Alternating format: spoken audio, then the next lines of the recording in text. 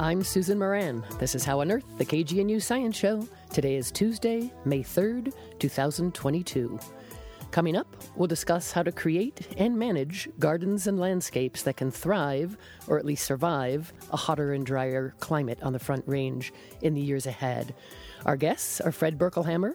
He's an arborist and owner of Berkelhammer Tree Experts, Inc., and Dave Sutherland, a field naturalist, an environmental educator, and a huge proponent of natural plant gardening.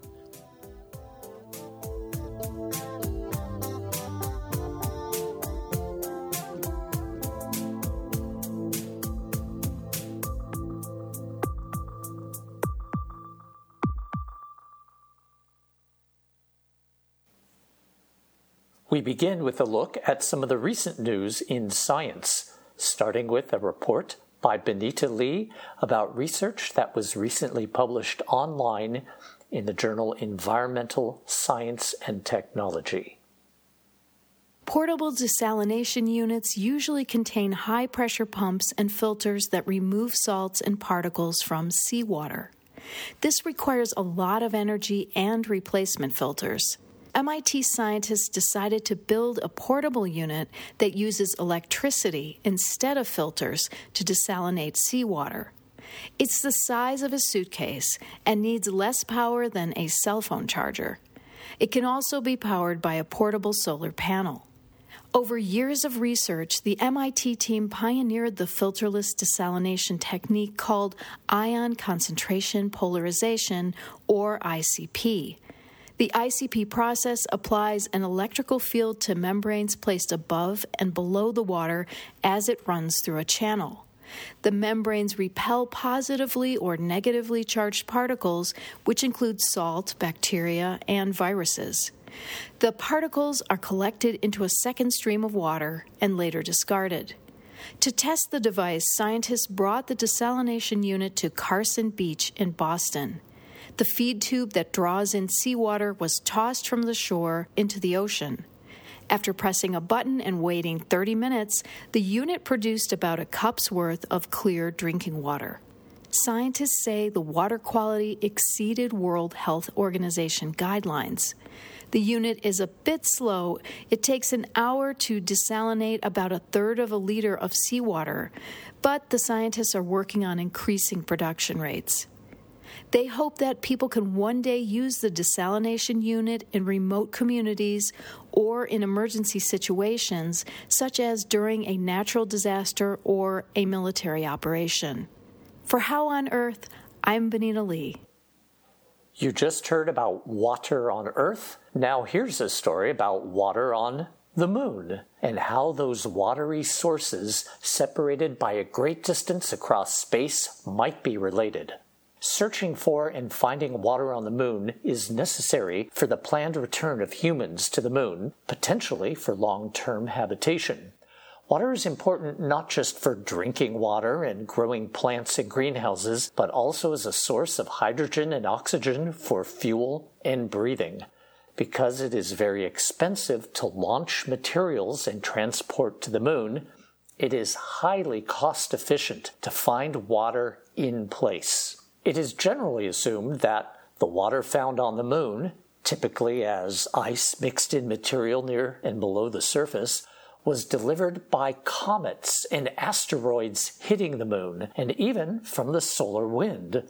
The solar wind carries oxygen and hydrogen ions, which may have been captured and combined on the moon as water molecules.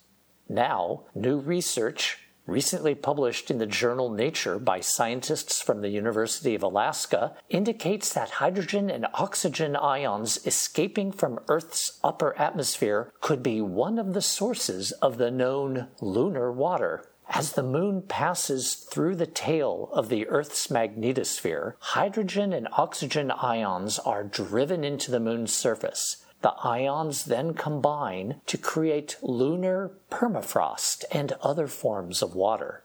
This accumulation of water-forming ions on the moon has been going on for over 3 billion years.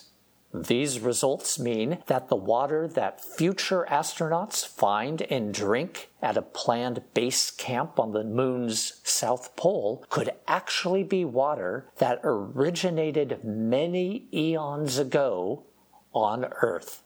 For How on Earth, I'm Joel Parker.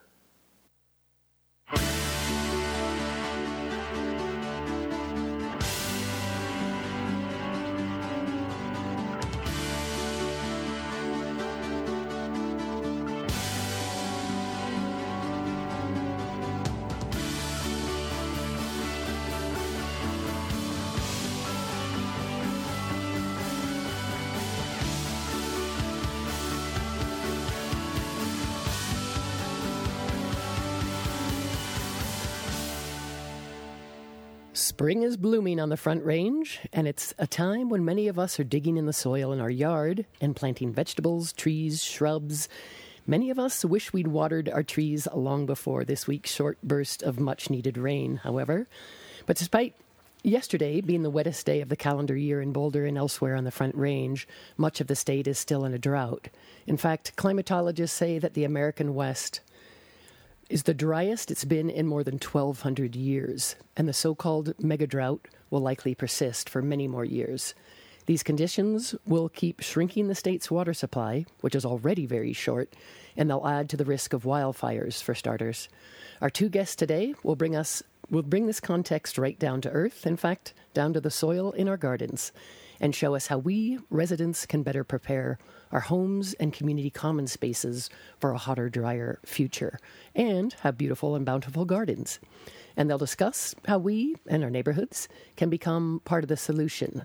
For instance, giving pollinators a leg up and growing trees and shrubs that make great habitat for birds and so many other creatures. So in the studio with us, we have Fred Berkelhammer. He's an arborist and owner of Berkelhammer Tree Experts, Inc. Fred, welcome to the show. Thank you. Welcome back to the show, I should say. And Dave Sutherland, he's a field naturalist and an environmental educator and a huge proponent of natural plant gardening. Until recently, he worked for many years with open space mountain parks. Dave, welcome back to the show. Thank you. So I'm going to start with you, Dave, since you've done so much work both in the public sphere and now more individually and privately, looking at landscapes and gardens and sort of what's appropriate for a particular ecosystem.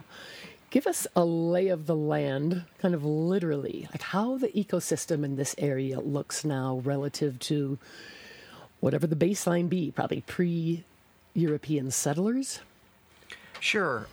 If we were to get in a time machine and say go back 700 years or something to before the time when European settlers came here, the ecosystem in the Front Range would have been prairie out on the plains and then ponderosa and Douglas fir forests up in the mountains.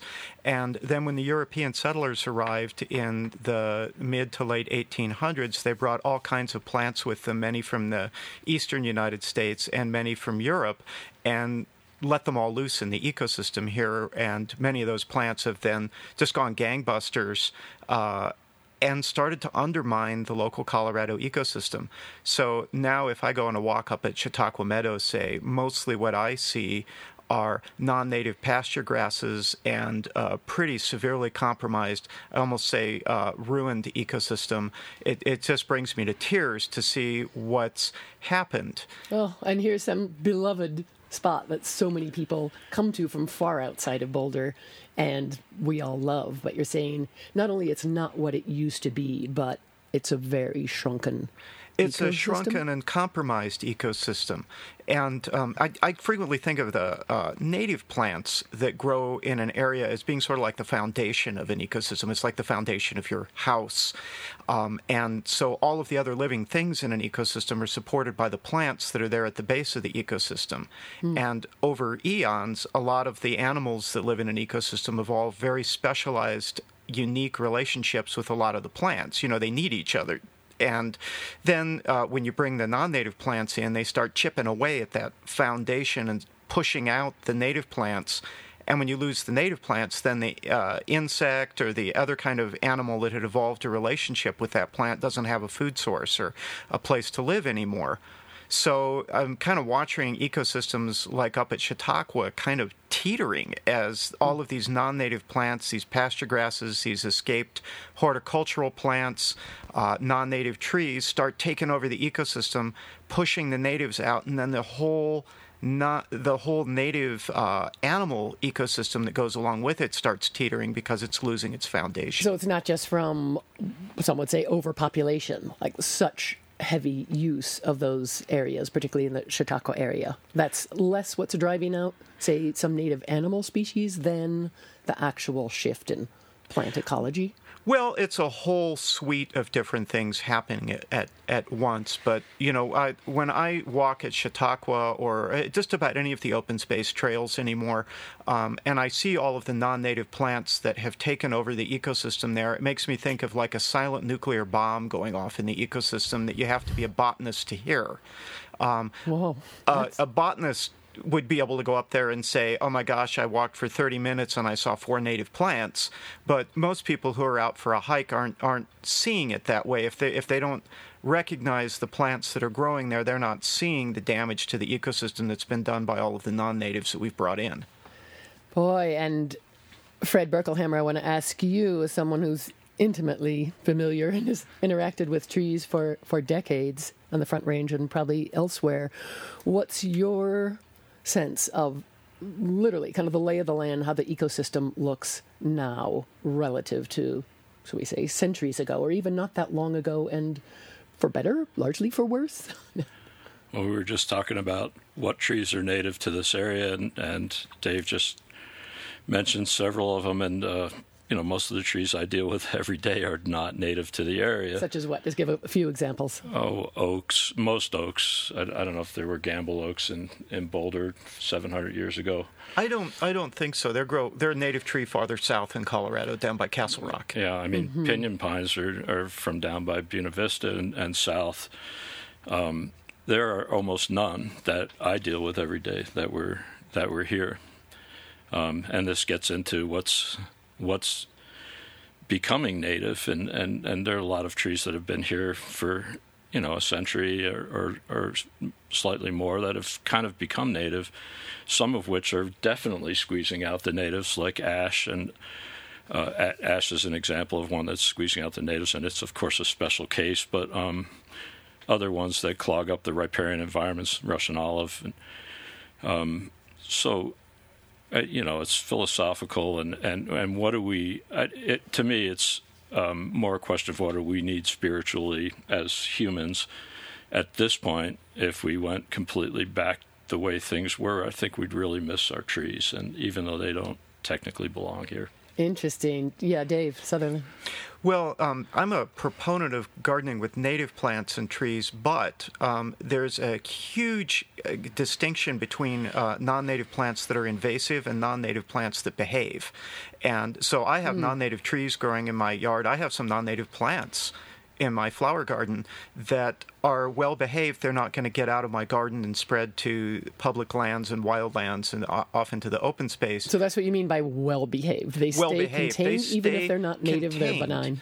And so there are tons of plants, including a lot of trees, that aren't native to Colorado, but if you grow them in your yard, you're not putting the ecosystem at risk because that tree, like if it's a bur oak or something like that, it's not going to get out of control and wreck open space. But trees like Russian olives and green ashes and Siberian elms can. Crack willows, they can get out of control, and there are a lot of garden plants that people grow that can do that. They can get out of control and get into the open space lands.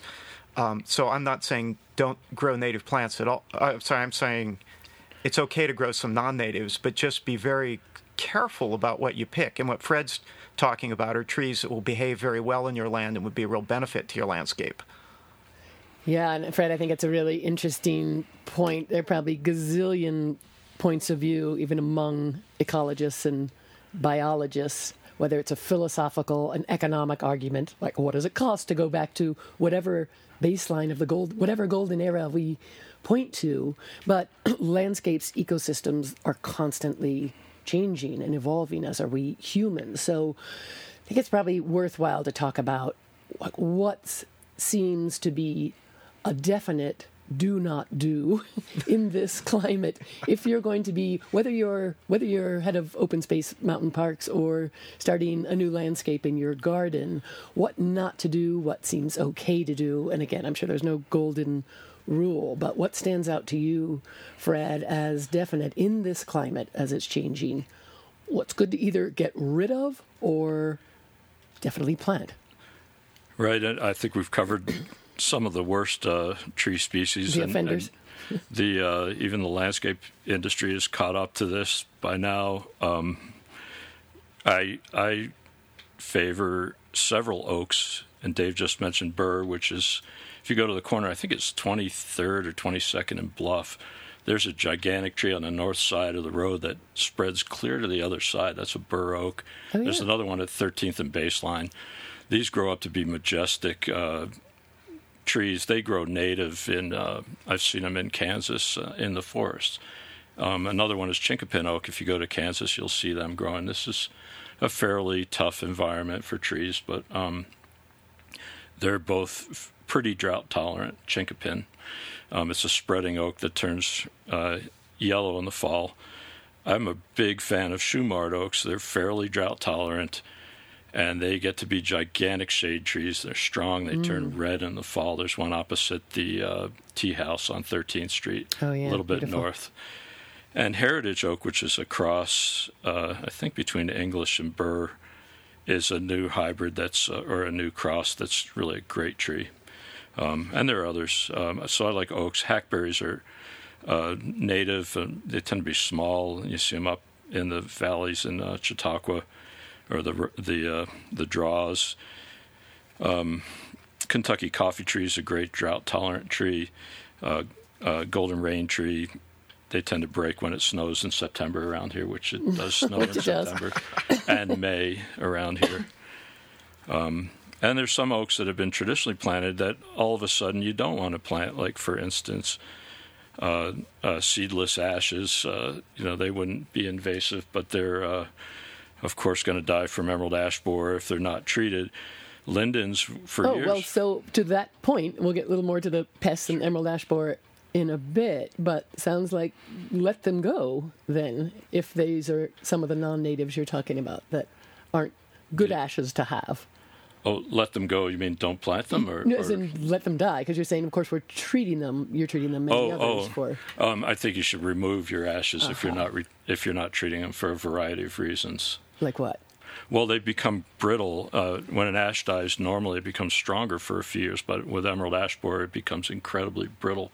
And we found this out because arborists were being dropped out of trees in the upper Midwest, where emerald ash borer hit first. So they become dangerous. So you don't want to let them just go naturally unless they're out, in a big field. They're so gorgeous.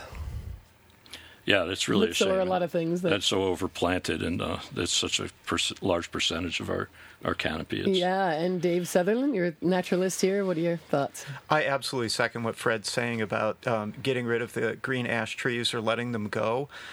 We have a lot of green ashes providing shade in Boulder and in the Front Range, but it is not a native sustainable tree here. They're really invasive. Every year I have to rip tons and tons of green ashling seedlings out of my garden that spread with they have these little winged seeds that blow long distances and get into gardens and blow up and down creeks, and then you have this terrible spreading problem. So I would urge people, get rid of your green ashes, cut them down, and replace them with a tree that's much more sustainable and less invasive here. Like what? Couple examples of good, either of you?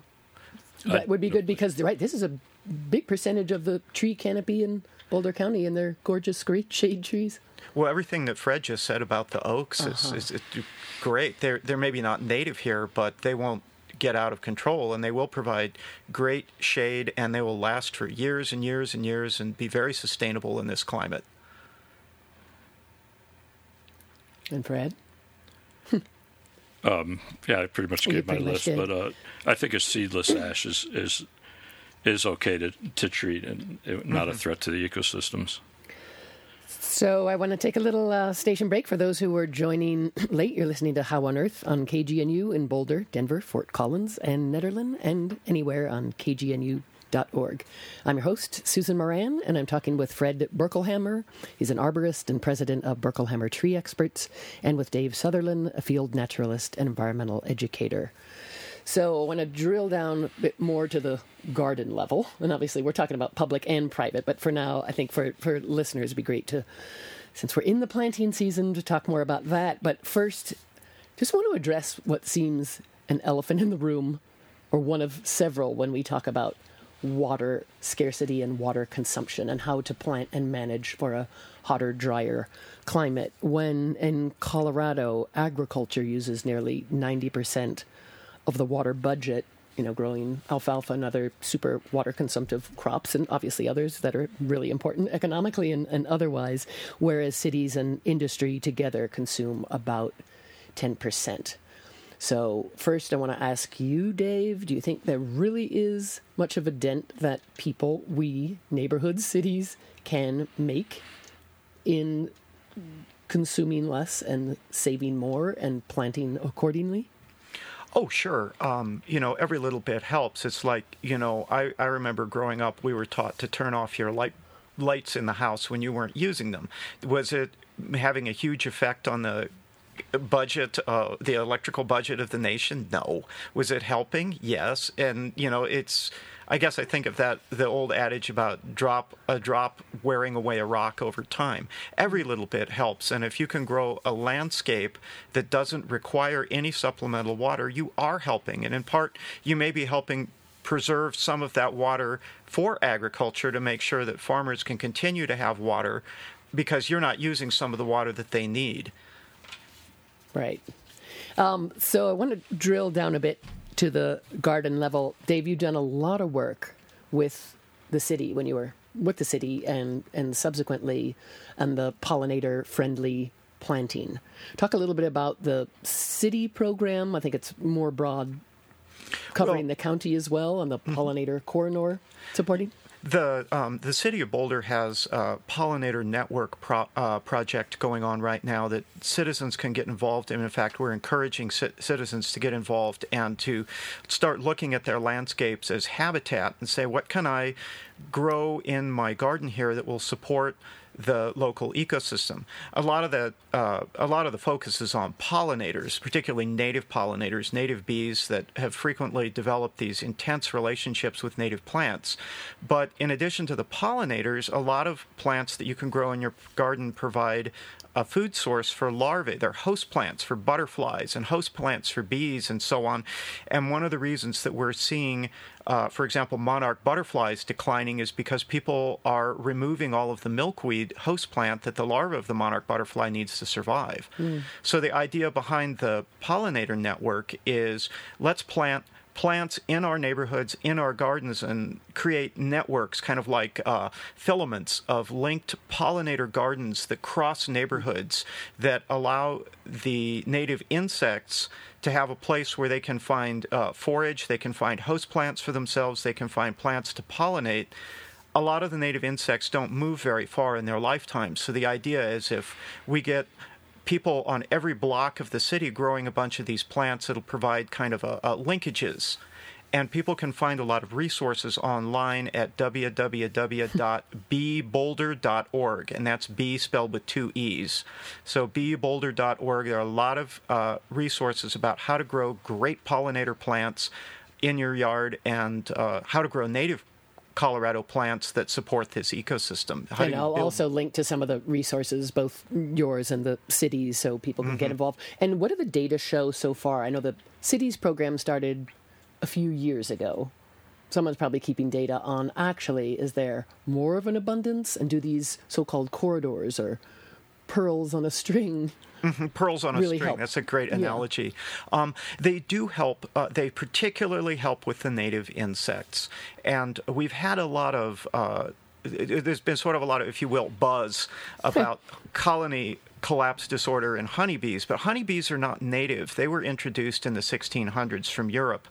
And so there's been a lot less research and study on what's happened to the native bee populations, but they have been plummeting. And so what we can do to try to bring their habitat back is huge. We do know that native bees are frequently more effective pollinators than honeybees, but because they're not economically important, they haven't received nearly as much study and research. I think people are just starting to look at that and say, oh my gosh, we've been neglecting our native bees and native pollinators. We got to do something about that. And this is a really good time for people to replant, right, Fred? And, well, Fred, for starters, whether it's a tree or other things that can help give pollinators and others a leg up, and also give us shade and beauty. This is a great time of year to plant trees. I just want to, if I can quickly, mention that ash trees can be treated, and I agree with Dave, you should probably have a seedless ash. But you can keep your ash alive without poisoning honeybees or other pollinators. And ash trees have flowers. Bees gather pollen, and this is in the scientific record from ash trees. So you can treat with azadirachtin products, and they are not toxic to adult honeybees. They're unavailable to the larvae. So they're based on what? The azadirachtin? It's a neem seed extract, azadirachtin. Mm-hmm. So at least you can prolong their life without causing more damage. Yep. Well, we're out of time. I see this as definitely a fodder for a call-in show in the future. But thank you so much. That was Fred Berkelhammer, an arborist and owner of Berkelhammer Tree Experts. Thanks, Fred. You're welcome. And Dave Sutherland, a naturalist and environmental educator focusing on native plants and gardening. Thanks, and we'll put a link to his public talks. Thanks so much, Dave.